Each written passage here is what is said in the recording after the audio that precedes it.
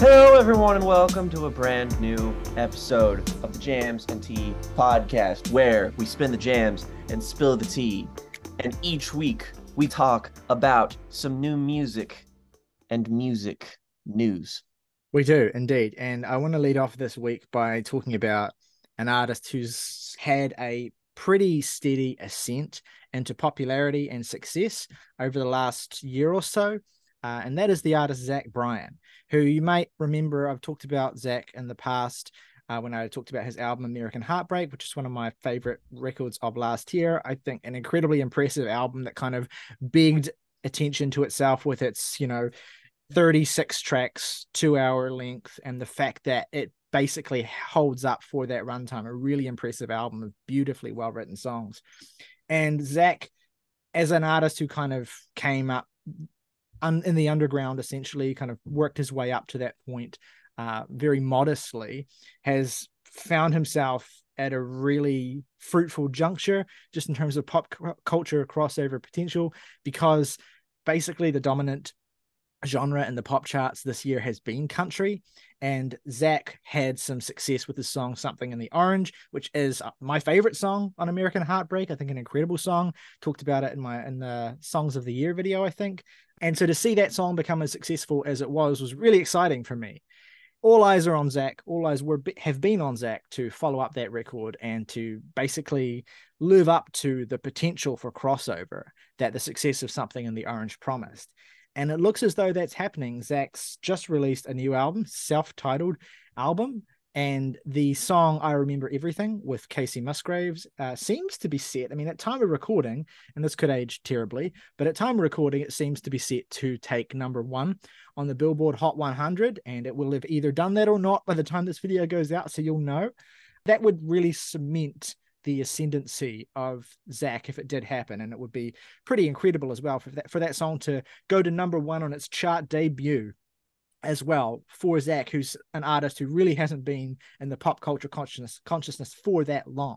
I think it would be Casey's first number one song as well, which is kind of crazy to think about since she's been grinding for over a decade.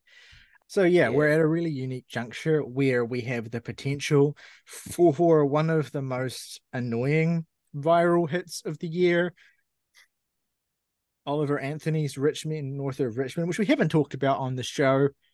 I don't know that I necessarily feel the need for us to talk about it. It's a I still haven't heard it in full.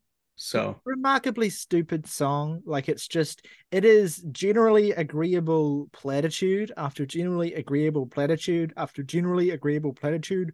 Also, Until it becomes fat phobic. well, until it really cannot be overstated how funny the line about I don't want my tax dollars paying for your fudge rounds is when you hear it in the context of the song, especially if you're not expecting it. For this song to potentially be replaced by one of my favorite up and coming country artists who, I wanted to believe was too indie to do that, which just really speaks to my own biases and assumptions. Zach Bryan is, and I'm hesitant to say this because these things, you say things like this and you commit them, and the ash heap of history, it may well support what you say or it may well make you look like a fool. But Zach Bryan seems to be a good guy, and it's awesome to see him having the level of success that he's had. And I hope this song does go to number one because I think it's a great song. I'm curious, what do you guys think about Zach Bryan as people who are, I think, more new to him than I am? What do you think about the song, and what do you think about his new record? I like Zach Bryan well enough. I haven't heard all of American Heartbreak because I can barely commit to listening to an album that is of a reasonable length. Everything I heard off of that album was great. Something in the Orange is sort of at least where we live, that has really taken hold here as a sort of a modern standard. This new album I was pretty excited to get to, just to have one under my belt so I have a more firm take on this guy that I generally like and definitely think is a presence for good in music currently. And I like the album well enough. I'm honestly not in love with the dude's voice. I think he's a really solid writer. And his vocal presence is often, an important part of the song and an enjoyable part of it. I don't know. There's something about it that sort of fails to resonate. This is just sort of a personal issue that I still feel like I'm working through in regards to this guy in particular. The guy's presence just doesn't hook me the way that it should. A lot of the songs on here, it's interesting. They vary from like having full on horn sections to feeling a little scant and unfinished to really feeling like they should be a little more scant. Like some of these, particularly in the back half, I feel like are like there's just like unnecessary amounts of reverb on stuff, and there's like one that was recorded outside clearly, and there's like a ribbiting frog, uh, which I thought was I For a little bit of the animal collective with that one. yeah, of the things to be successful lately. It's hard not to co-sign, relative to how everything is going. And where even if my own enjoyment of it is relatively lukewarm. As the other Kentuckian country music enjoyer, I was also looking forward to the new Zach Bryan album. So I didn't go back and listen to American Heartbreak yet. It's still on my list. And no, I don't have any good excuse for not having heard it because I listened to that stupid fucking Morgan Wallen album this year and I still haven't heard American Heartbreak. So bad, Jake. Bad, bad, bad, bad. But I did rectify a little bit by listening to his debut album, Deanne, this week, just because that was the first thing I had heard of in regards to Zach Bryan years and years ago. I actually was recommended that album back before Zach had even blown up. Because a coworker of mine knew Zach and was like, "Hey, this album's really good," and I put it in my library and then forgot about it. I listened to it this week and was very, very impressed with it. It was a fantastic showcase of great songwriting. Nothing but that. It was a very like Nick Drake, Pink Moon, stripped back, nothing but a guy and an acoustic guitar type of affair. It is basically just a showcase for Zach as a presence and as a songwriter. And as a songwriter, I think he's excellent. He really managed to captivate me on that record, and I cried twice listening to Deanne. It's great. So I was like, okay, I am fully now on board the Zach Bryan train. So when listening to this, it was easy to latch onto a lot of the things that I feel like are immediately apparent that he's grown from since that debut. Like I was obviously like, all right, I enjoy acoustic singer-songwriter music, but I want to see Zach Bryan level up in terms of ambition. And between this and American Heartbreak, it seems that he's certainly done that. And with this album in particular, the most notable thing about it is the breadth of the sound. It draws from so many different musical wells that I find it very refreshing. I think the one point for comparison that a lot of people I've heard have gone back to is that this is like clearly an album that somebody who's listened to a lot of Bright Eyes makes and can confirm. I thought of Casadega and I was about to say, what's the story, Morning Glory? Jesus fucking Christ. You're thinking of I'm Wide Awake, It's Morning.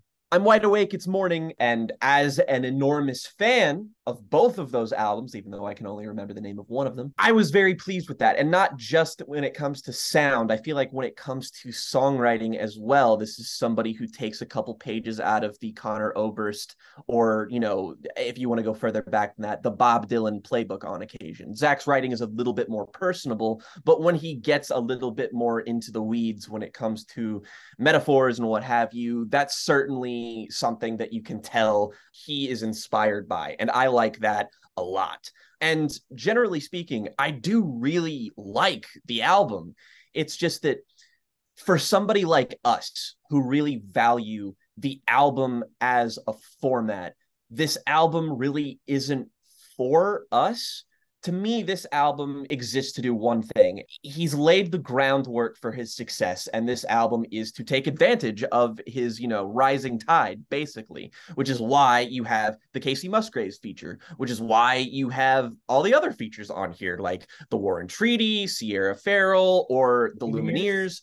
but it does have certain limitations. I wouldn't necessarily say I think the album is too long. I just think that there's sort of a point where the songs start to lose definition for me.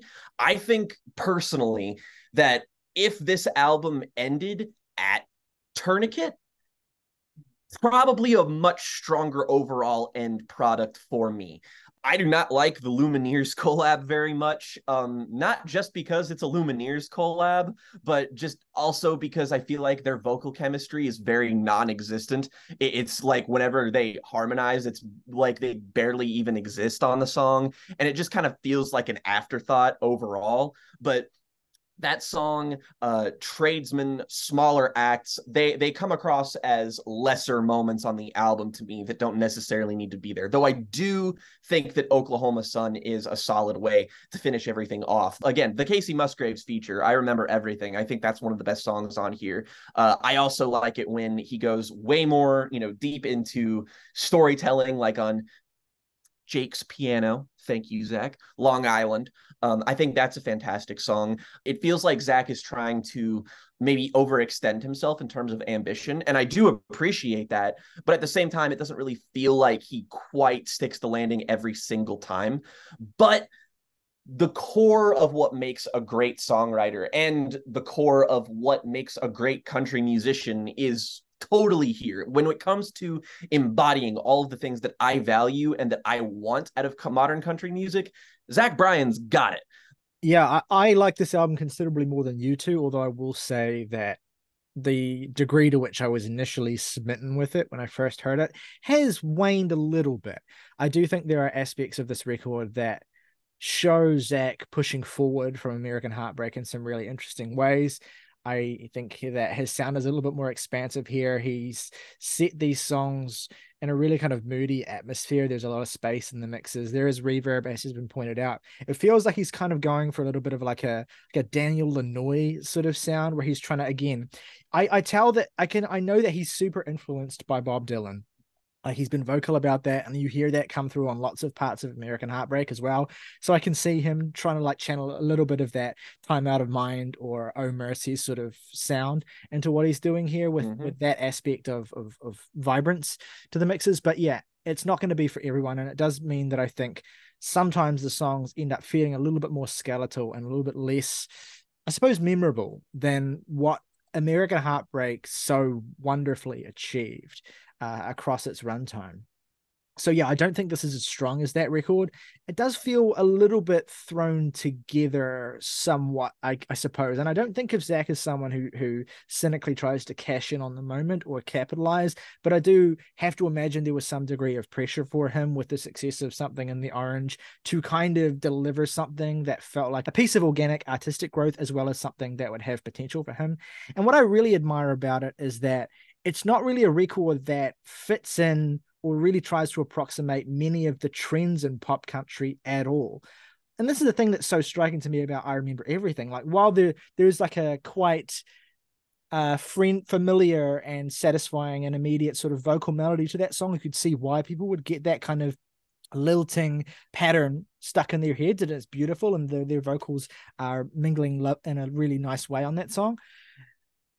It's remarkable, though, how, that aside, the song doesn't really go for a lot of the big tropes of pop country. I mean, there's some cliches and lyricism, but I mean, you look at the album as a whole, and it's really striking how Zach doesn't seem to want to completely commit to pigeonholing himself within the realm of country as it exists right now. He wants to maintain some of that indie cred. He wants to have this possibility, I think, to step forward into the rock lane as well. He's leaving doors open for himself with this record, I think. And so in that way, it can feel like he's at a bit of a crossroads. But the biggest moments on this record, the moments that really stand out to me, songs like Overtime, songs like East Side of Sorrow, songs like Oklahoma Sun, and especially Jake's Piano, Long Island, which I think is one of the finest songs of the year that I've heard. Anyway, that song just completely rips me apart. And I love how subtly it builds and crests to its emotional climax. It shows the influence of, dare I say, a band like The National creeping in here as well to a certain degree. And I really appreciate that. Morgan commented on Zach's voice and how it's a bit of a sticking point. And I can understand that. And this is again, it's we're approaching Zach from different perspectives and positions and relationships with the music. So it's, for me, where that's something that's kind of holding the music back a little bit from Morgan. It's something that's really kind of emphasizing the appeal of it for me. And that's because Zach does not have a very professional sounding voice. He doesn't have a very trained sounding voice.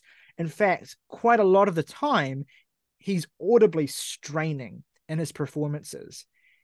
And that, it's something that different shades of that are going to rub people certain ways.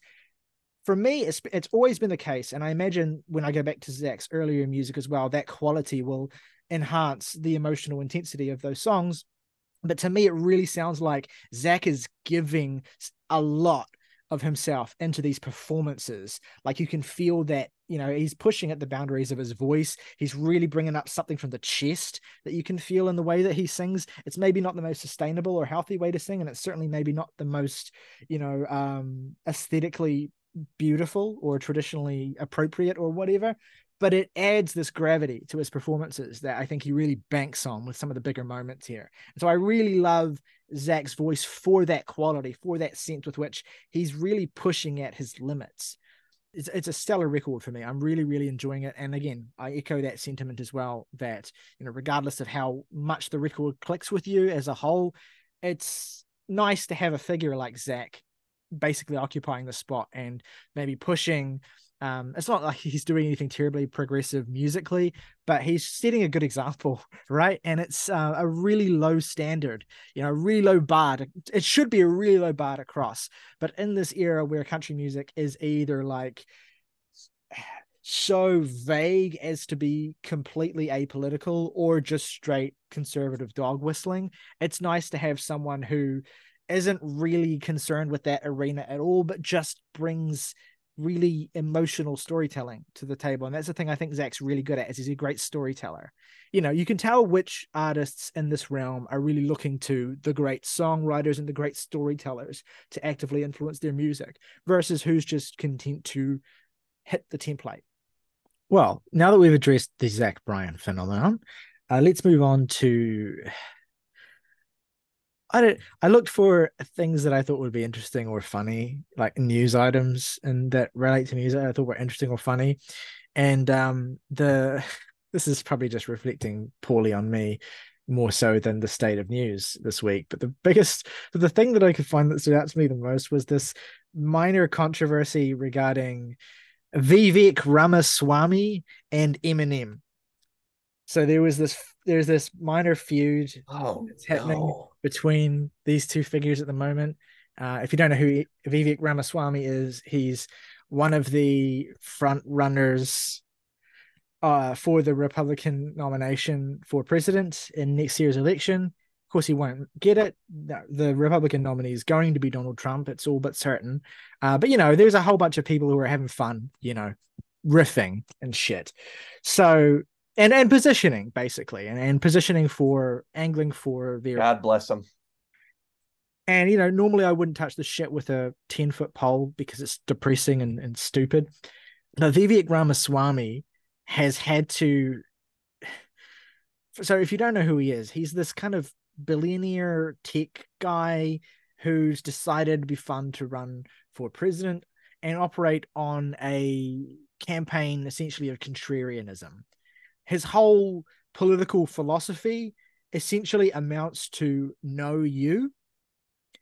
And that's, and that in of itself is not relevant to what we talk about, but he had to be the literal real life Kendall Roy by showcasing his love for rapping and specifically his love for Eminem.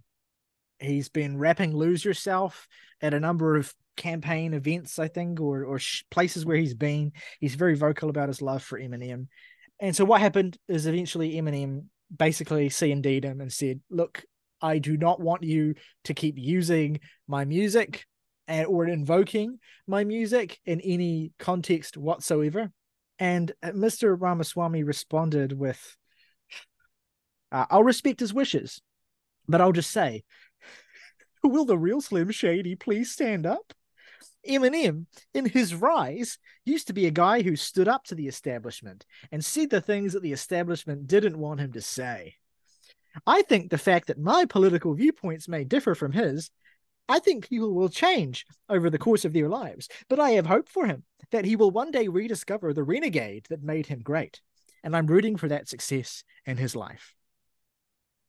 And Eminem said, tell it to my lawyer, basically. And I don't want to, that's the other thing about this, is I just wanted to bring it up because it's so rare that we get a situation involving a feud with Eminem where we get to basically fairly unequivocally take Eminem's side. I just thought that was really, really funny. And the other thing about this to me is that it continues to amaze me how continuously Republican politicians will get into the situation where a musician calls them out for using their music. And in every single situation, it always makes the politician in question look less cool. It looks like you got called out by a fucking musician and you want to have the kind of power to run the country. And they still keep doing this shit. They still keep banking on some kind of credibility coming from hitchhiking off of an artist who hasn't endorsed them and who has no interest in them whatsoever. And then has to be put in a position of saying, hey, can you please stop dragging my name into this by rapping like fucking songs at your fucking shows? What fucking kills me about this is that it's like, not only is it like hysterically off the mark, because when you talk about the idea of the American establishment, and it's just like, yeah, the notoriously overly conservative American establishment. And when he says, oh, the renegade that Eminem once was, it's just like, Mr. Ramaswamy, could you, when casting your thoughts back for a single solitary second, consider that the thing that he was a renegade against, it was George Bush, you dumbass. This is not a secret. This is not this isn't a thing where it's like you gotta look deep into the lyrics. Just like watch one music video. You fool. I think the funniest thing that could happen here is if Joe Biden started playing White America at his show, at his rallies or whatever. He doesn't have rallies. What am I fucking saying? Imagine a Joe Biden rally. A Joe Biden rally. Just like White America is right. 10,000 people all completely swarming around this man just so he can kind of tap the mic and go, that's all he has to do. That's what I want to see. What I want to see if there is a kind of debate, once it's the Trump Biden debate, I want to see them get up there, and I want them just to both do their Obama soda and then leave and walk off the stage. America decides Obama soda. One of the most interesting things about the sort of Biden presidency in the last year or so is that he's really leaning into the bit on occasion, in a way that's sometimes especially when liberal politicians do this, they kind of go a little bit off the deep end and then they just do it and it's just like, you fucking ruined it. But Joe Biden has the uncanny ability to go so far into it that it just makes it better somehow. And he'll put on the sunglasses. I want so desperately for him to walk into one of these debates, sunglasses on, just walking in full just it's Jover, just fully leaning into it. And I want Trump full orange jumpsuit, chains on both his ankles and his wrist to go up to the podium. Obama soda, make a spectacle of it. If you're gonna drag us through the mud with this horse shit again for another election cycle, you might as well fucking entertain me. I do like that Biden's aides have clearly done the calculus and decided that it's profitable. It's on balance good for us to do the Dark Brandon thing and lean into that. And it's really, really funny because what's striking me about this election compared to, well, it's still early days, but compared to the 2016 one, is that this force of irony was right behind Trump in 2016. Everyone, within our age bracket and slightly older was being like, oh yeah, how funny would it be? Trump president, haha, that's my president, da da da da. All that kind of, ironic humor was just sort of, because it was so funny, the whole concept was hilarious. And it feels like this election cycle 8 years later, the forces of irony are right around Joe Biden, because there's nothing funnier than just going hard in the paint for Biden. And the dude's got zingers. Yeah, like there's nothing. It's not funny anymore to just be like, Trump, because you're just like, you seem like the least humorous, most sort of the biggest sap in the world. But it's really funny to be super into Biden and to be like, that's my man, and he's up there, saying 2 words a minute, slowly putting on a pair of sunglasses while his hand tremors. Somebody asked him what he thought about Trump's mugshot the other day, and he was like, "Handsome guy." That's good. That's funny. That's suave. We need this phenomenon to continue. I need more politicians running for president to start beef with like the most obviously left-leaning or, establishment challenging artists, and I want them to like anger them as much as possible, just so we can get to a point where that's the focus of all the debates. Like, I want all of the debates to turn into episodes of the Jams and Tea podcast. That's what I want here, macro, in the long term. That will drive me to end my life, but whatever you want. Speaking of politicians, banking on the cachet of musical artists, I have to say, I admire and appreciate Mitch McConnell's continued commitment to referencing John Cage's 433 in all of his public appearances. Okay. Before we move on, can I just say that it's impossible for me to read or hear anything about Ramaswamy without seeing that fucking tweet that's just like, "Hello, it's me, I'm Indian Hitler." It's like, it's so funny because it's like Indian Hitler, who's also like, oh, why didn't you guys like me? He's way more Musk than anybody else, frankly. Oh, just leans into it. He needs his own L to the OG. He wants his own L to the OG. I don't think that it would benefit him to try or even succeed. I would love for him to try. If he did that and then Eminem did a diss track, oh God, please. I'm begging. Eminem gets an 8 from the Jams and Tea podcast. I don't know if I'm ready for an Eminem redemption arc. That's about as likely at this point as Ramaswamy winning the nomination. There's a non-zero chance that the next Eminem album is called Redemption, because it's the one he hasn't done yet that feels most obvious. He's done Relapse, he's done Recovery, he's done Revival, Redemption. I hate that our discussion has gone on this much of a tangent that I can even come here, but like, do you guys even think it's possible that Eminem makes a good album again? No. He could make like a 35-minute banger. Like he could do like a Nas Magic sort of thing, even though that was obviously not a one-off for Nas. Nas was in a great period of his career. He'll do one of those short albums and then name it like Marshall or something like that. I think what's going to happen is at some point Eminem's going to decide he needs to get real, but like in a real personal way. Like he's going to do an album that's about his mother or something. He's going to do an album that's like, throwing it back to when I was on the playground, and it's going to have like a mournful piano soul sample thing, and then it's going to back to when I was on the playground. It's still going to have a chorus that sounds awful because he's going to think he can sing it. I will say though, I've lost no joy in seeing all the various incarnations of animated cartoon characters covering Rap God. I think Mr. Krabs has been my favorite one because he actually is really good at it. And he can hit the really fast part really, really well. And our listeners don't know the extent to which half of the interactions we have in our group chat for the podcast is just us sending in various AI cartoon character covers of songs, and not even like cartoon characters. It's really just SpongeBob. It's like 90% SpongeBob. Like it started with 3 Days Grace, and then it just kind of ballooned out from there. Yeah, I said it in our chat, so I'll say it here as well. The Plankton singing "I Hate Everything About You" is, I'm like being 90% serious, the most emotionally responsive I've been to a work of art that I've encountered this year. Like, the chorus is just playing in my head.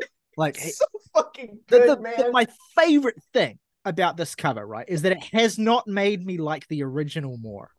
I go back to and it's like, this guy shouldn't be singing it. I don't like him. He can't really sell it. Everything I like about that song is the weird detuned guitar sound and just how hard the chorus hits. And, it's a really simple construction. But what it needs is Plankton. It needs to have that tiny man screaming his lungs. Man. Plankton is man-coded. That's my head canon.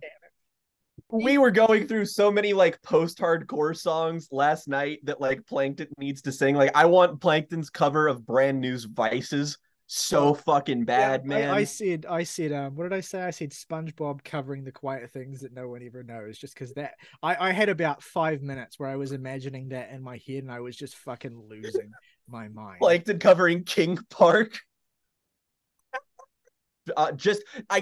Before I die, I need to hear Plankton screaming, "Will I still get to heaven if I kill myself?"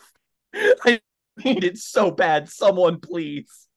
The Sam Smith one that you sent is the one for me. Is like so genuinely heartrending. Yeah.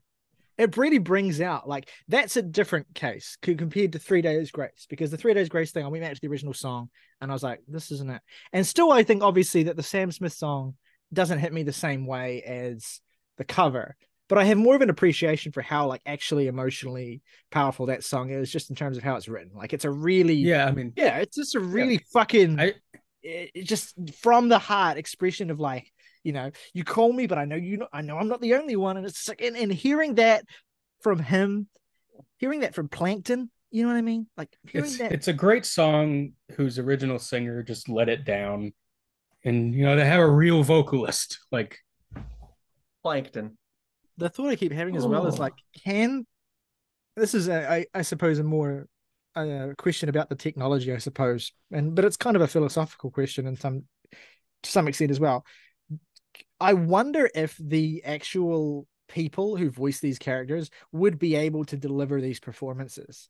Is this something? Are we discovering something that the technology is able to make happen that wouldn't be able to happen from the real voices? Like that's what I want to know. I want to hear Mr. Lawrence, which is hilariously the actual name of the guy who voices Plankton. I want to hear him try to do this. I want to hear him try to hit like every note of The Pot by Tool. I want to try actually credited as Mr. Lawrence. Yeah. I didn't know that. Yeah, I guess it's like, I don't know. Mr. T. I don't know. That's a character. What am I saying? Mr. T wasn't a character. That was what he was credited as. Oh right, no, the character was B.A. Baracus. That's right. Yeah. Clubber Lang in Rocky 3. Yeah. Just a boxer named Clubber. Take one look at Clancy Brown and tell me that man can't deliver a powerhouse vocal performance. Yeah, that's a good point. I don't think, and this is, we've seen he has the range, right? Clancy Brown is an incredibly talented actor. So I believe he could do anything. Do I believe he could hit every single syllable perfectly on point of Rap God? Jury's out. But I would give him the benefit of the doubt. I think there would be on some level, it wouldn't. The Plankton thing, the Plankton doing I Hate Everything About You thing, I wonder if on some level, even if Mr. Lawrence could do that in real life, I wonder if it would have the same emotional impact for me.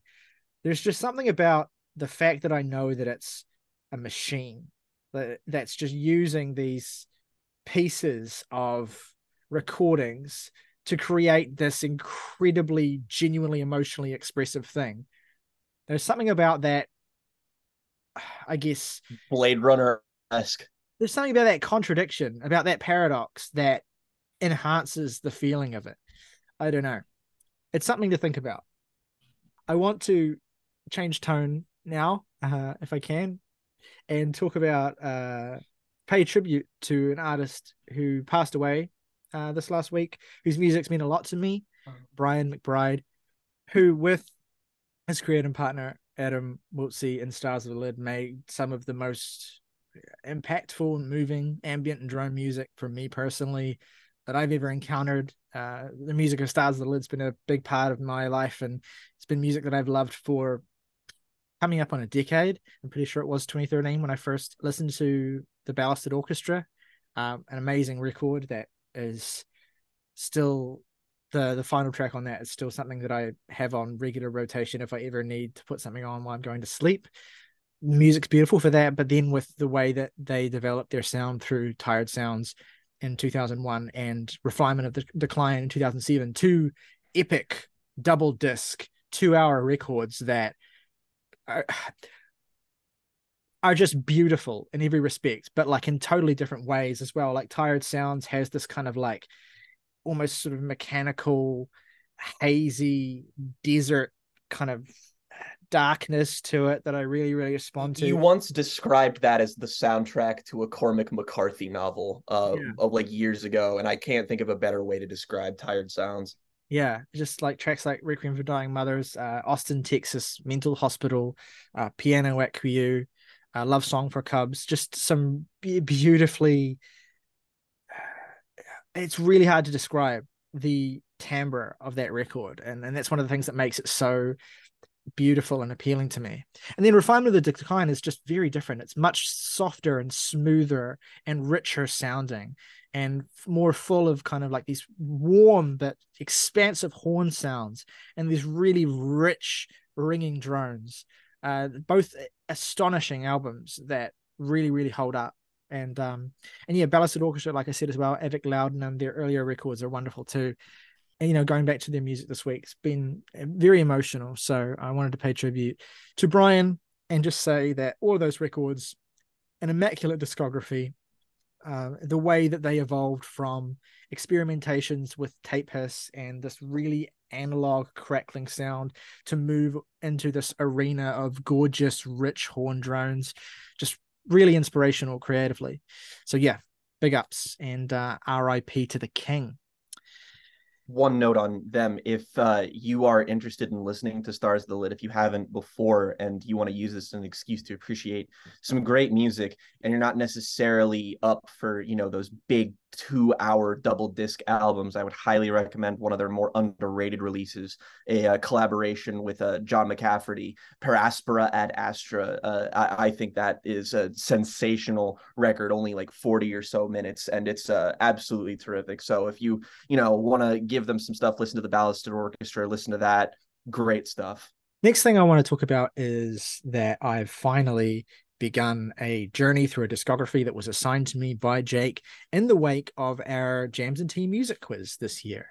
Myself, Morgan, and August were each assigned discographies, and I was quite excited about mine because Jake took this opportunity to get me to listen to a band that I hadn't really listened to ever, that I knew very little about, other than the fact that they were a Canadian punk band that came out of the 80s scene. And that band is NoMeansNo. And so over the last few weeks, I have spent some time listening. I've begun my journey into their discography, and I've listened to their first 2 albums. The first record, Mama, is a little bit more modest. They haven't really kind of fully found themselves at this particular point in their career. They didn't have very much money to record this with. So it's a very sort of rough around the edges debut that doesn't quite deliver on the promise of the intricate and layered punk that they would go on to deliver. But I enjoyed elements of this record very much. I thought that it certainly has its charms, especially in songs like Red Devil and My Roommate is Turning into a Monster. But I also think that the record picks up with some of the more sort of angular post-punky stuff in the back half as well. Songs like No Sex and Rich Guns and No Rest for the Wicked were really good too. But their sophomore record, 1986's Sex Mad, was where I really started to get the vision with NoMeansNo. And I really started to understand, okay, I get why Jake recommended this band to me. I get why they are a really esteemed and beloved hardcore punk band. And I also understand how, even from this point, they could ascend to greater heights, because I'm still not yet at the pinnacle of their career, the generally agreed to be masterpiece that is wrong. I'm really excited to get to that very soon. But Sex Mad is a ridiculously fun punk album that takes a lot more from post-punk than I was expecting it to, like specifically that arty post-punk of Talking Heads and Devo comes through early in the record as well. But you have some real grimy darkness that comes through in songs like Dad as well, and Self-Pity. and revenge that I really responded to and really hit me on an emotional level that I wasn't expecting, as well as being thoroughly laced with the most ridiculous irreverence. That would be par for the course for this kind of band. I mean, a song like Dead Bob, for instance, which is so absurd in every respect. Roses are red, violets are blue. I hung myself, so fuck you. That's the spirit of 80s hardcore punk right there. I mean, that's your Dead Kennedys, which is another band that I need to really spend some time getting to, and I will eventually as well. My father was of the sky, my mother was of the earth, and I am a stupid, cringing, ignorant, fucking little goof. Fucking amazing. And I mean, like, just the idea of an album being named Sex Mad. It's like those are the two concerns on this album: sex, anger. That's it. Well, and also, like, I mentioned Devo, a lot of this influence, a lot of that seedier, more sort of neurotic aspect of punk music, this kind of sexual frustration that comes from a kind of lack of fulfillment. Sexual frustration is one manifestation of a lot of the same larger constrictions and oppressions that feed into punk music as well. Yeah, of course, punk music is about societal rage and all of these aspects of big political systems that hold you back, but a huge part of that is personal expression and self-actualization, and sex and sexual identity and sexual frustration comes into that in a big way as well. So it's often, sex and issues of sex and issues of sexual frustration are often kind of part and parcel with this wider societal thing that you get in a lot of this classic era punk music. And NoMeansNo are kind of really just throwing that in your face with this album. Jake, I want to throw over to you. Is there anything new release-wise that you've been listening to that you want to shout out? Okay, so I listened to something this week that I was of an artist I was not familiar with at all. And the reason I became familiar with them is because of a friend of the podcast and music writer Hannah Jocelyn mentioned that Ethel Cain, of all people, did a song with this artist, and it is the closing track on their new debut album. That artist being Ashniiko. She's a very intentionally irreverent pop rap trap, a very colorful incarnation of almost queer emo rap, I guess is the best way to put it. Her debut album, Weed Killer. And so I took a listen to the song on the album, which is the closer, Dying Star.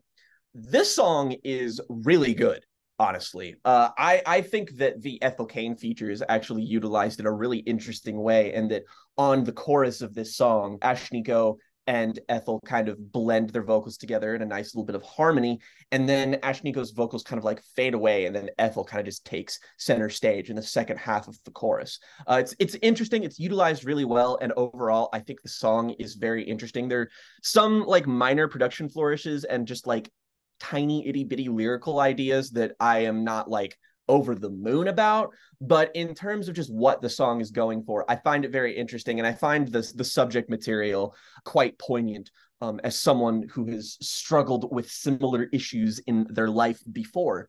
So I saw that the album that this was on, and I saw that it was like 33 minutes, and I was like, I'm going to give this a shot. And I went into this knowing that this album wasn't exactly being received super well, but I still wanted to give it the benefit of the doubt, because it feels like the kind of music that she makes is just designed for people to rip apart. I wanted to be like, okay, I get what she's going for a little bit here, so let's give this a shot. Oh, it's bad. Oh, it's so bad. What's just demoralizing about this is that in concept, I get what she's going for, and I want to like it. This whole project is very driven by a distinctly feminine queer rage. It kind of feels like she's going for a vibe of like trying to be from like the cover art too. It's like she's going for a queer Cupcake meets Arca, except it's pop rap.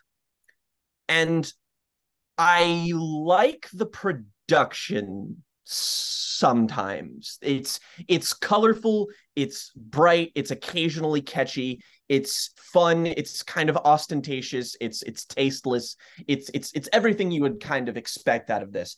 It occasionally leans into being a little bit annoying and provocative, but I kind of feel like that's sort of par for course. The real problem on this album is the writing.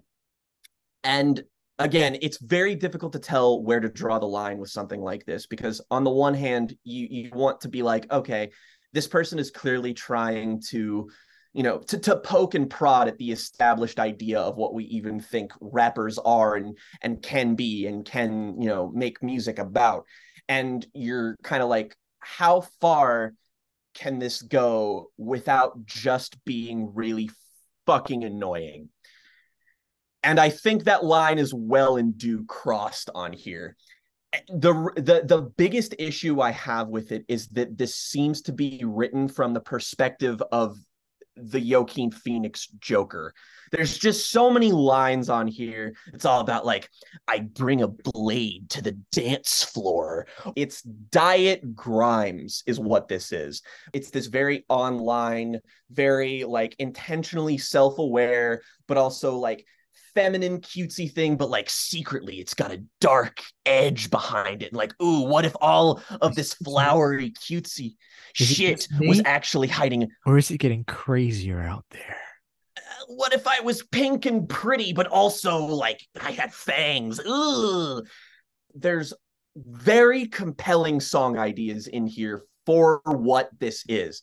There is a song on here that's about being younger and having like an earlier, having a queer experience with another girl who kind of views you as practice for the boys, whereas you are actually exploring your intended sexuality. And then eventually societal homophobia still breaking you apart anyway. And like, these are ideas that conceptually I love and that I feel like could be tackled in this way. And then you listen to the song and you're just like, oh my God, make it stop. I hate listening to this. And it's like all of these songs are perverted by the style on which Ashniiko takes. There are songs on here. It feels like I am bearing witness to something that the music almost feels secondary to. It feels like, all right, you maybe should just take a moment to yourself alone. And there are also songs on here like that kind of get close to this kind of tastelessness that I like. The opener, World Eater, the song Worms, they have an abundance of cringy moments in them, but I can kind of take that as part and parcel of the experience. However, the worst song on here, which is Possession of a Weapon. Possession of the pussy weapon. My sacral chakra heavens threatened. It's just flesh. I can be grotesque. Move my body like chess. You have been I had to pause this song because I didn't understand what this meant. I was like, what do you mean? Stop selling. Move the body like chess. And then it's like eyes in the sky crying geysers. How dare I have my private desires? Don't rain on my paper mache. Don't rain on it. Don't rain on it. Say you want my body. Let me give it to you. Is that what you want? Blood and guts? Pussy teeth to imprison you? Little pills? I don't want to get high. I feel an ache where my mind was. I try to think, but it's no use. Tumbleweed, bloody knees. I would crawl through broken glass to get home. Borat voice. Possession of the pussy weapon. Musically, this song is a fucking nightmare. It departs so distinctly from the kind of candy floss production of the rest of it that it's a disaster. And I hate saying it too, just because this feels like something that took a lot of effort. And again, I appreciate what it's going for. And I feel like there's a place for something like this. Again, like, I want a queer, cringy kind of cupcake in the world, because the world would be better if it had that in it. It's just that not like this. Not like this. Finally, the last album I want to talk about today is the new album from Spanish Love Songs, No Joy. Spanish Love Songs, of course, being one of the big sort of indie rock adjacent emo bands of the last several years, responsible for one of our collective favorite albums of 2020, Brave Faces Everyone, which, though my favorite album at the time that year was a tie between Charlie XCX and Jessie Ware, I've come to kind of almost dethrone both of them with this album just because of how much it's come to mean in my life. Like Brave Faces Everyone is just, it's one of those records like Home No Place Is There where it just becomes a part of the story of your life, that this album existed and that it meant something to you at this point in time. Because that album's so resonant and so direct and so cutting and so unguarded, even for emo, which you expect to be all of those things by default, but the way in which this record just cut through the moment that it existed in as well was just unbelievable. So we've been waiting for them to come back with the follow-up to that record as well, ever since, and they're finally here with No Joy. And in some ways I'm reminded a little bit of almost kind of an amalgam of the last two Wonder Years albums. I suppose the most recent Wonder Years album, The Hum Goes On Forever, kind of came to mind while listening to this a lot, where it was like the sound of obviously the Wonder Years been around a lot longer than Spanish Love Songs when they put out their last album, but that album, Hum Goes On Forever, which is a beautiful record, it had that kind of, we've been angsty for so long, we've been so wiry and you sort of life or death in our approach for so long. How do we age gracefully?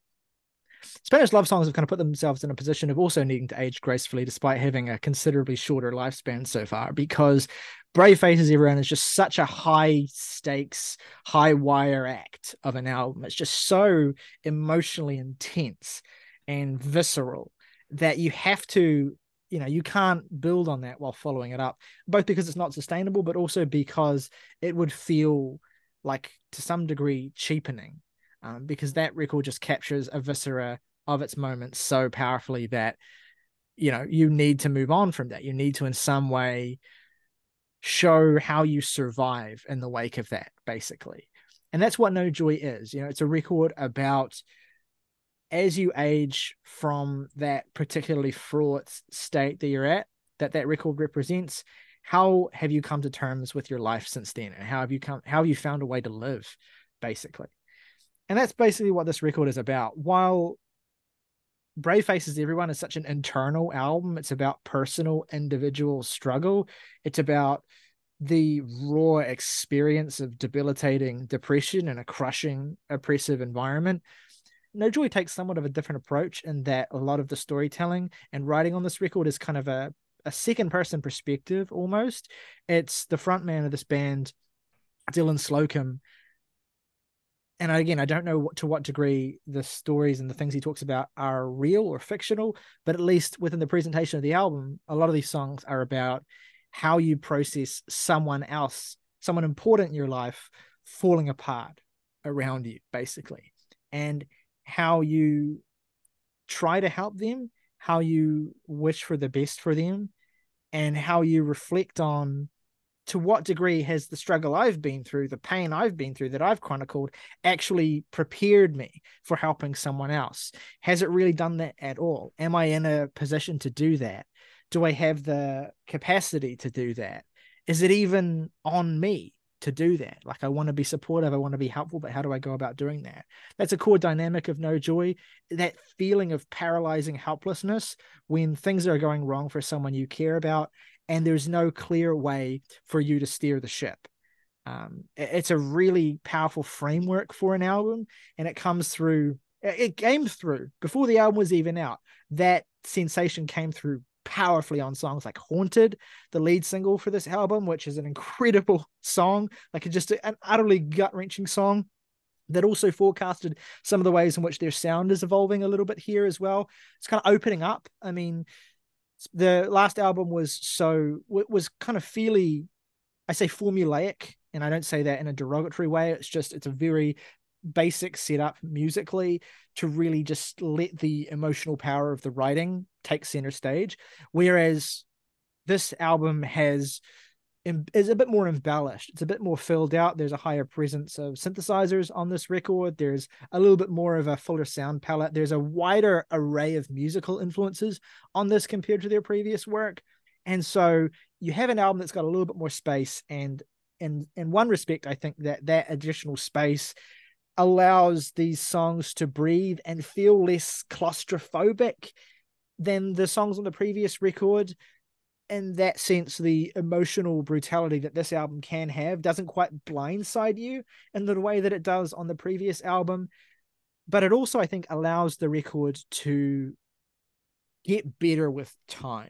And that's the big thing with this album for me, is that the first time I heard it, I was really smitten with parts of it. And then there were other parts of it that didn't quite hit me on the level that I was hoping for. But I've really come across the course of this week to appreciate this album a little bit more than I did initially. And, you know, the band are in a difficult position for us with a record like Brave Faces Everyone, which is just, you know, unanimous across the board, 10 out of 10 level album.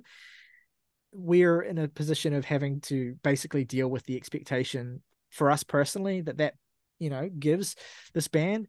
And so I think that while the album is not perfect and the album has some moments that feel a little bit more stagnant maybe than some of the strongest moments, I do think that the album, and just in terms of the arc of the band, like the approach of these songs and the way in which the sound has been filled out, it's a really positive step forward for Spanish love songs.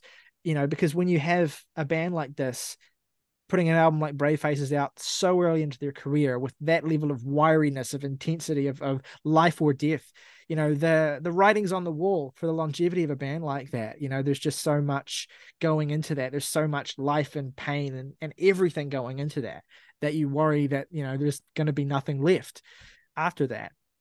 You know, especially because it's not like the band had a huge amount of success, you know, critically or commercially. They kind of were pretty underground for a bit there. But it seems like the new album's getting a little bit more attention, which is good to see. Still not enough as far as I'm concerned. I think that this album has not gotten the level of reception that I would have wanted it to get, just in terms of acknowledgement, you know, let alone how much people are liking it or not. But it seems as though, you know, the critics that have been reviewing this, the, you know, response that it's gotten from music journalists has been really positive, which has been great to see. I have more specific thoughts that kind of go into a little bit more of what I was talking about in terms of the album's approach, but I don't want to hog all of the words here. So I want to throw over to you guys and just, what are your thoughts on this? You know, after, you know, given that we've only had a week with it compared to the several years we've had with Brave Faces, but how do you feel about the way that they've shifted? The step into Heartland rock that the lead single Haunted signifies definitely is unexpected compared to how meat and potatoes instrumentally Brave Faces Everyone was. But I love that song, and it's either that or Cleanup Crew for the obligatory Spanish love song spot on Songs of the Year for me. The album as a whole, I think, is much less immediate. I think a lot of that's felt in the shift in perspective on the writing. That's not to say that this album is any less well written. I think it's a little more fleshed out, even in certain ways, than Brave Faces Everyone was. But I think instrumentally, this is at once very new for them, and on the other hand, sort of familiar, because there was always like a Heartland rock tinge to Brave Faces Everyone. But now that they've leaned more fully into the sort of the 80s influence of that sound, I think there are a fair few spots on here that fail to resonate with me as strongly as something as Brave Faces Everyone did. I don't know how unfair it is to hold up this album in comparison to that one. I mean, part of me is like, well, I mean, it's obviously not going to be that album, but regardless, it's sort of in an unenviable position for us specifically, as you said, and I think it is. I mean, part of it is the brunt of those expectations, and I think part of it just is that it's not as good of an album. Mostly musically, I think Slocum's writing is Like I said, in some places it's even stronger and more well-rounded than it was on Brave Faces Everyone. I think topics covered are a little more broad, but they don't lose any of the specific intensity of Brave Faces Everyone. Yeah, it's hard to quantify, and it's still sifting through both the weight of expectation and the thing that the album actually is. I find myself in a bit of a similar place, honestly. I love the parts of this album that work for me as much as I love the songs on Brave Faces Everyone. And I am, again, this gives the impression that I'm a lot more negative on the album than I actually am, but I have to be honest, is that the things on this album that don't work for me as well, I am just kind of ambivalent on, really. And it's frustrating just because this is a conscious attempt by the band to expand their sound, to expand their palette, to basically do everything that a band like this theoretically should do, and that we would appreciate them doing, because not only are they, expanding themselves, they're going in a direction that we as a podcast tend to appreciate a little bit more. This heartland rock blended with like elements of post-punk kind of stuff. Like, I mean, we eat this up on a regular basis. And I want to highlight at least the parts of it that do really work for me. Notably, I think that the first 3 songs on here are as great as anything on Brave Faces Everyone, in my opinion, at least. This band have impeccable opener and closer game. Like, nobody is doing it like Spanish Love Songs is, frankly. I think that Lifers is a wonderful, wonderful song that also kind of pushes to the forefront the kind of ethos of this album, which again, I also really fucking appreciate. And that it's an attempt to, despite the fact that it's called No Joy, they're kind of going in a direction that feels like they're a bit more emotionally multifaceted. And that's not a slight against Brave Faces Everyone. Again, like, that's an album that's a little bit more single-minded, but basically in what it does, it spreads itself so like broadly. It explores every possible facet of what it does. Dylan Slocum, not only as a performer, is like immediate and grabbing and fantastic, but like as a writer, as a storyteller on songs like Kick, for example, he weaves narratives that are as compelling as anybody who seeks to do storytelling in music. And I feel like that's true for the best moments on here. Lifers is incredible. The second song on here, Pendulum, I fucking love. One of my absolute favorite songs this band have ever made. And Haunted, as said, I think is just, an S-tier Spanish Love Songs track. Terrific stuff. And I also want to shout out the closer on here, Reemerging Signs of the Apocalypse. That is basically, this is everything I could have possibly wanted out of a closer for an album like this. Everything in between, I'm supremely mixed on. I think the key to sort of unlocking my thoughts is something that Ryley said, is that a lot of these songs, they're a lot less claustrophobic than Brave Faces Everyone. They're a lot less immediate. That album is very much emo, pop punk, really immediate hit kind of thing. Big, full mixes, big sound, amazing stuff. This is, again, it's going for a deeper, wider sound palette, and it's leaving a lot more space in them. And I think my problem that I kept coming back to over and over again as I tried to revisit this, and I was just desperate to have it fully click with me, is that the space that is created by a lot of these instrumentals from a musical standpoint is kind of uncompelling. I find a lot of these ideas to be a bit languid, a bit languorous, and I was wanting the sort of maturity of this direction to sort of hit me eventually, of just being like, oh, it's with this purpose, it's with this intent. I get why they're doing this here, but it feels like the expansion of their sound comes at a bit of a cost for some of these songs, structurally speaking. Namely, there's just sort of a middle stretch here from like Middle of Nine, Marvel, I'm Gonna Miss Everything, songs that writing wise, for the most part, are incredible. Again, this is an album that's going for an angle that feels considerably less defeatist than the last record. And again, indulging in that kind of Zoomer defeatism is what made Brave Faces Everyone so cathartic and so great. And it feels like this album kind of exists as sort of, a bit of a counterpoint to that. It feels like an album like the last one, you make that record and it's almost like you're so downtrodden at that point. Like, where do you go thematically other than I have consigned myself to the trash heap of history? Here, on the other hand, it's about finding reasons to be alive. It's about finding, something in someone else to keep yourself going when you don't have anything. And I love that. And again, Slocum, as a performer and as a writer, on point as he's ever been. But a lot of the more ambitious moments, I guess, where they're going for a bigger sound, it just doesn't really work for me. To me, this is an album where they are trying to spread themselves just a bit too thin. And it's at such a macro level that I just have a really, really difficult, really challenging time latching onto all of the great qualities that this album does possess. I have not wanted to love what an album is going for more than No Joy this year. And I just haven't gotten there yet. I'm not denying that it could eventually click with me, but as of right now, it's a very frustrating record because its highs are so high and I love them so much. And I guess to the point on my thoughts is that I am no less excited to see where Spanish Love Songs go on from here, because I think that they have the opportunity to refine themselves into something that's a better, tighter package from here on out. But right now, I'm a bit in limbo. I don't agree. Sorry, I was trying to plan a transition there, and then I couldn't get it. Man, why's it always got to be me? Well, I don't agree with both of you. It's not just you, Jake.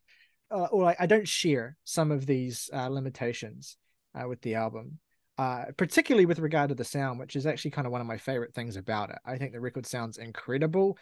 And particularly in the moments where they let these sort of embellishments of heartland rock, I suppose, which are more like textural nods as opposed to full-on commitments to that aesthetic, really give these songs an additional space, which makes the album feel alive in a different way. With Brave Faces, everyone, that life, that vibrancy comes from the life or death immediacy of what Dylan is almost screaming about. Whereas here, there's an energy of survival. There's an energy of finding a way to thrive that comes through in the vibrancy of the way this record sounds. I also think that these are two very different records in terms of the best way to consume them. I think, Brave Faces Everyone is a real headphones, you're feeling like shit record, where you're really kind of withdrawn into yourself and you just need a kind of outlet to get some kind of immediate catharsis. This is an album that I think you need to have on a fucking car stereo. You need it. And I had a pretty fundamental experience with this record this week when I went for a drive and threw it on, and the sun was out and the windows were down. And it was like, this band was suddenly delivering an experience to me that I would typically go to a band like the fucking War on Drugs for. And yet they were selling it. They were embodying and putting this, hard on sleeve pop punk style emo into that space. And it was just breathtaking, particularly with a song like Marvel as well, which is not one of my absolute favorites on the album, but just that's where I think the heartland rock influence is most keenly felt and best realized. This is just a huge, enormous song that makes me feel, it makes me feel overcome in the best way possible, with that refrain of "stay alive out of spite" as well, which is, there's lyrical nods to the previous record on this album as well. I mean, the most pointed one is in Haunted, where he, directly refers to that "it won't be this bleak forever" lyric from Self-Destruction on the previous album. But it's like on that record, it won't be this bleak forever. Yeah, right. The idea there was taking these platitudes, these reassurances, and essentially saying, well, this is no fucking good to me. This real ball of negativity, basically, where the platitudes and the assurances don't help you.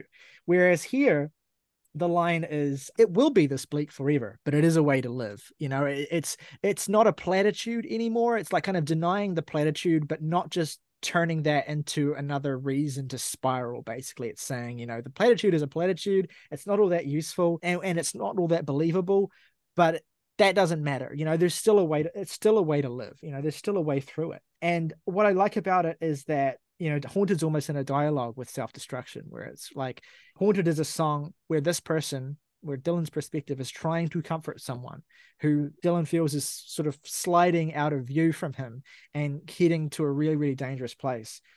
And it almost feels like there's a conversation between these two songs that's alluded to with that lyric. It's a beautiful, beautiful moment.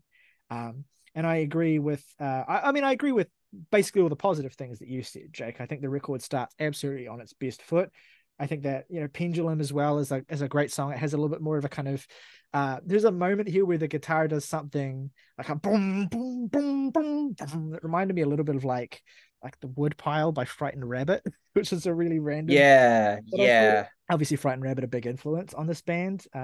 I would extend the greatness of the opening run to Clean Up Crew, which might be my favorite song. I mean, this is the one that's the most fun to sing along to. I think with that, you had me there for a second, that chorus just comes in and I'm completely mindless. Like, this is the one that I was belting the most melodramatically on my car ride listen. And you know, there's elements of songs like Middle of Nine that remind me a little bit of more recent Manchester Orchestra records that are, I think the way that they've evolved their sound here is not all that different to the way that Manchester Orchestra make records, with that kind of dreamier sound that they apply to what is basically a straightforward emo aesthetic, or indie rock aesthetic, I suppose. So I appreciated that. And then there was just moments where the song itself is maybe not as strong, like from a, you know, elemental level. Like, it's not this 10 out of 10 masterclass and verse, bridge, chorus, you know. There's songs that aren't quite there structurally in the way that big songs like Haunted, Clean Up Crew, and Lifers are, but that exist to deliver another moment of raw catharsis. I think I'm Gonna Miss Everything is a great example of this as well. By the time you get to the end of this song and Dylan's just screaming, I'm going to miss everything and every person I've been or am going to be, over and over again, it doesn't matter to me that the song isn't much, because that moment is the kind of thing I come to this band for, and it's there and it's hard. I want to shout out as well, we haven't really talked about or singled out as a highlight, I suppose, the musicality of the band here, but I actually think they've become considerably more sophisticated. And I want to shout out especially, let me get this right, I want to shout out especially drummer Ruben Duarte, who is doing some incredible stuff on this record. Rapture Chaser, his drumming on that song is unreal. Like, the man is going completely nuts. He's doing some Jason Garrett Cloud Nothings level drumming. And it's just like, it adds such a volatility to the song. It adds such a dynamic to the song that's so intense, especially when, again, this song delivers another one of the biggest moments of catharsis on the album. You know, the pain, if everyone's gone in rapture, why don't you want to get better? And that, to me, is one of the biggest kind of emotional gut punch moments of the whole album, because I can relate to that. When you're so despondent and so helpless in your inability to help someone, that you're just basically reduced to screaming, why don't you want to get better? You know, you're trying so hard to do the right thing and to be supportive in the right way, but the fact that it isn't working, and the fact that you are powerless and you're running up against your own limits despite having gone through all of the same trauma yourself, you know, it's a really emotional moment on the album, because I relate to it so deeply. Here You Are has a fantastic lyrical passage where he talks about an encounter with a kid with a trust fund, asking him why he's not famous, and then saying to himself, amazing lyric, I wonder if I take his fucking skin, if I can stay in my apartment.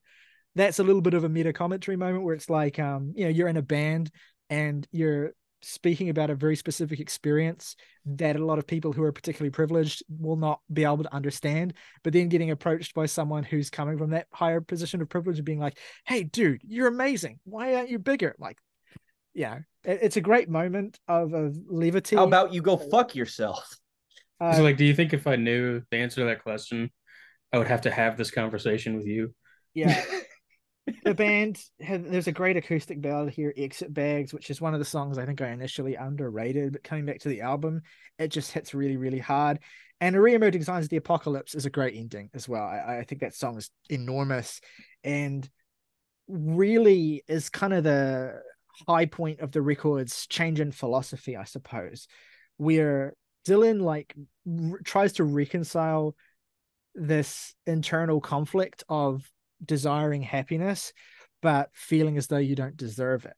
Your happiness is a war crime is a lyric on this album that really stands out. That sense with which, as Dylan has achieved a little bit more success, and as he's put into a position where he has a little bit more privilege than he used to have, a little bit more of a position to speak out than he used to have, a little bit more power, even if it's all still relative, suddenly your depression comes crashing in, your sense of self-doubt and your sense of self-worth comes crashing in, and you're saying to yourself, well, maybe I don't deserve to be happy now. Why should I be happy when, why should I embrace this success that I've had, as small as it might be? And that moment, again, feels very real and feels very vulnerable. And it's the opening point in the song for a real reflection on what Dylan believes is the way forward. I wish they'd come in at night and let the optimist die.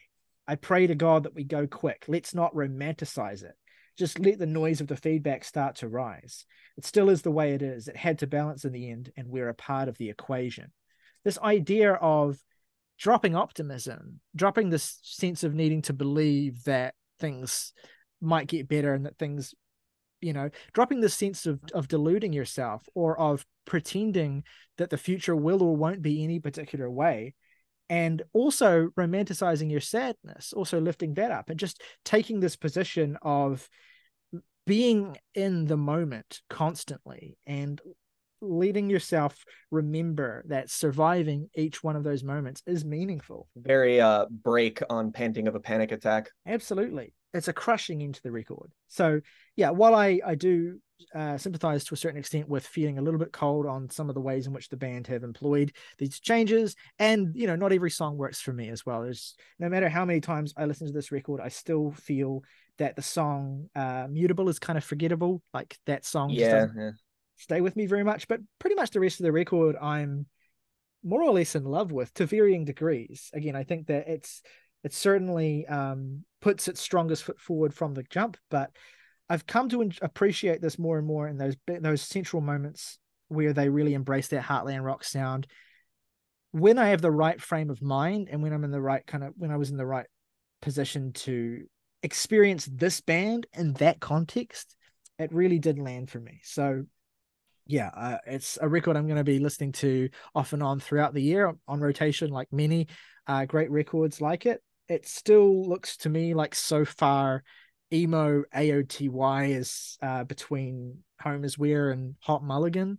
Mulligan. But this is an admirable, sort of, if not bronze medal, then it's admirably placed. This is an admirable it's on the chart for me in terms of emo this year. And I'm grateful we have this band. I'm grateful this band were able to even make this album. You've got to remember, with any band of this size, in terms of cultural presence and awareness, once you get beyond album 2 or 3, getting anything, them being able to finance and continue to record and tour at all is a miracle.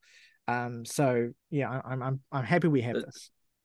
The love for Brave Faces Everyone was essentially a specific pool of music listeners basically brute forcing that album into a level of success.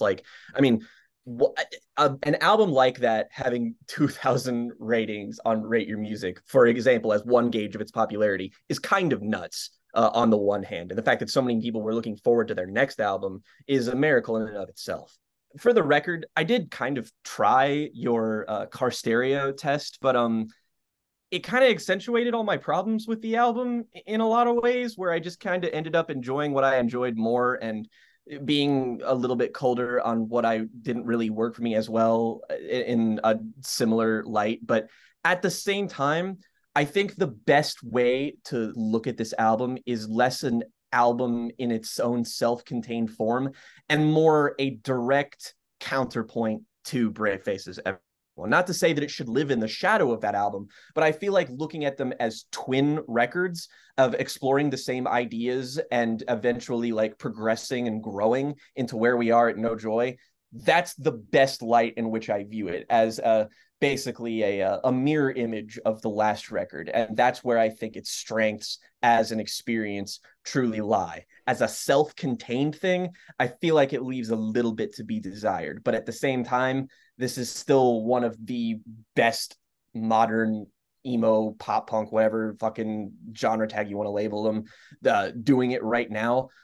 So if you want to get on board with this band, I would highly recommend maybe listening to something like Schmaltz first and then kind of just going in order of these records, because I feel like you can appreciate the continuity of their evolution really, really solidly, regardless of where you come down in terms of your preference.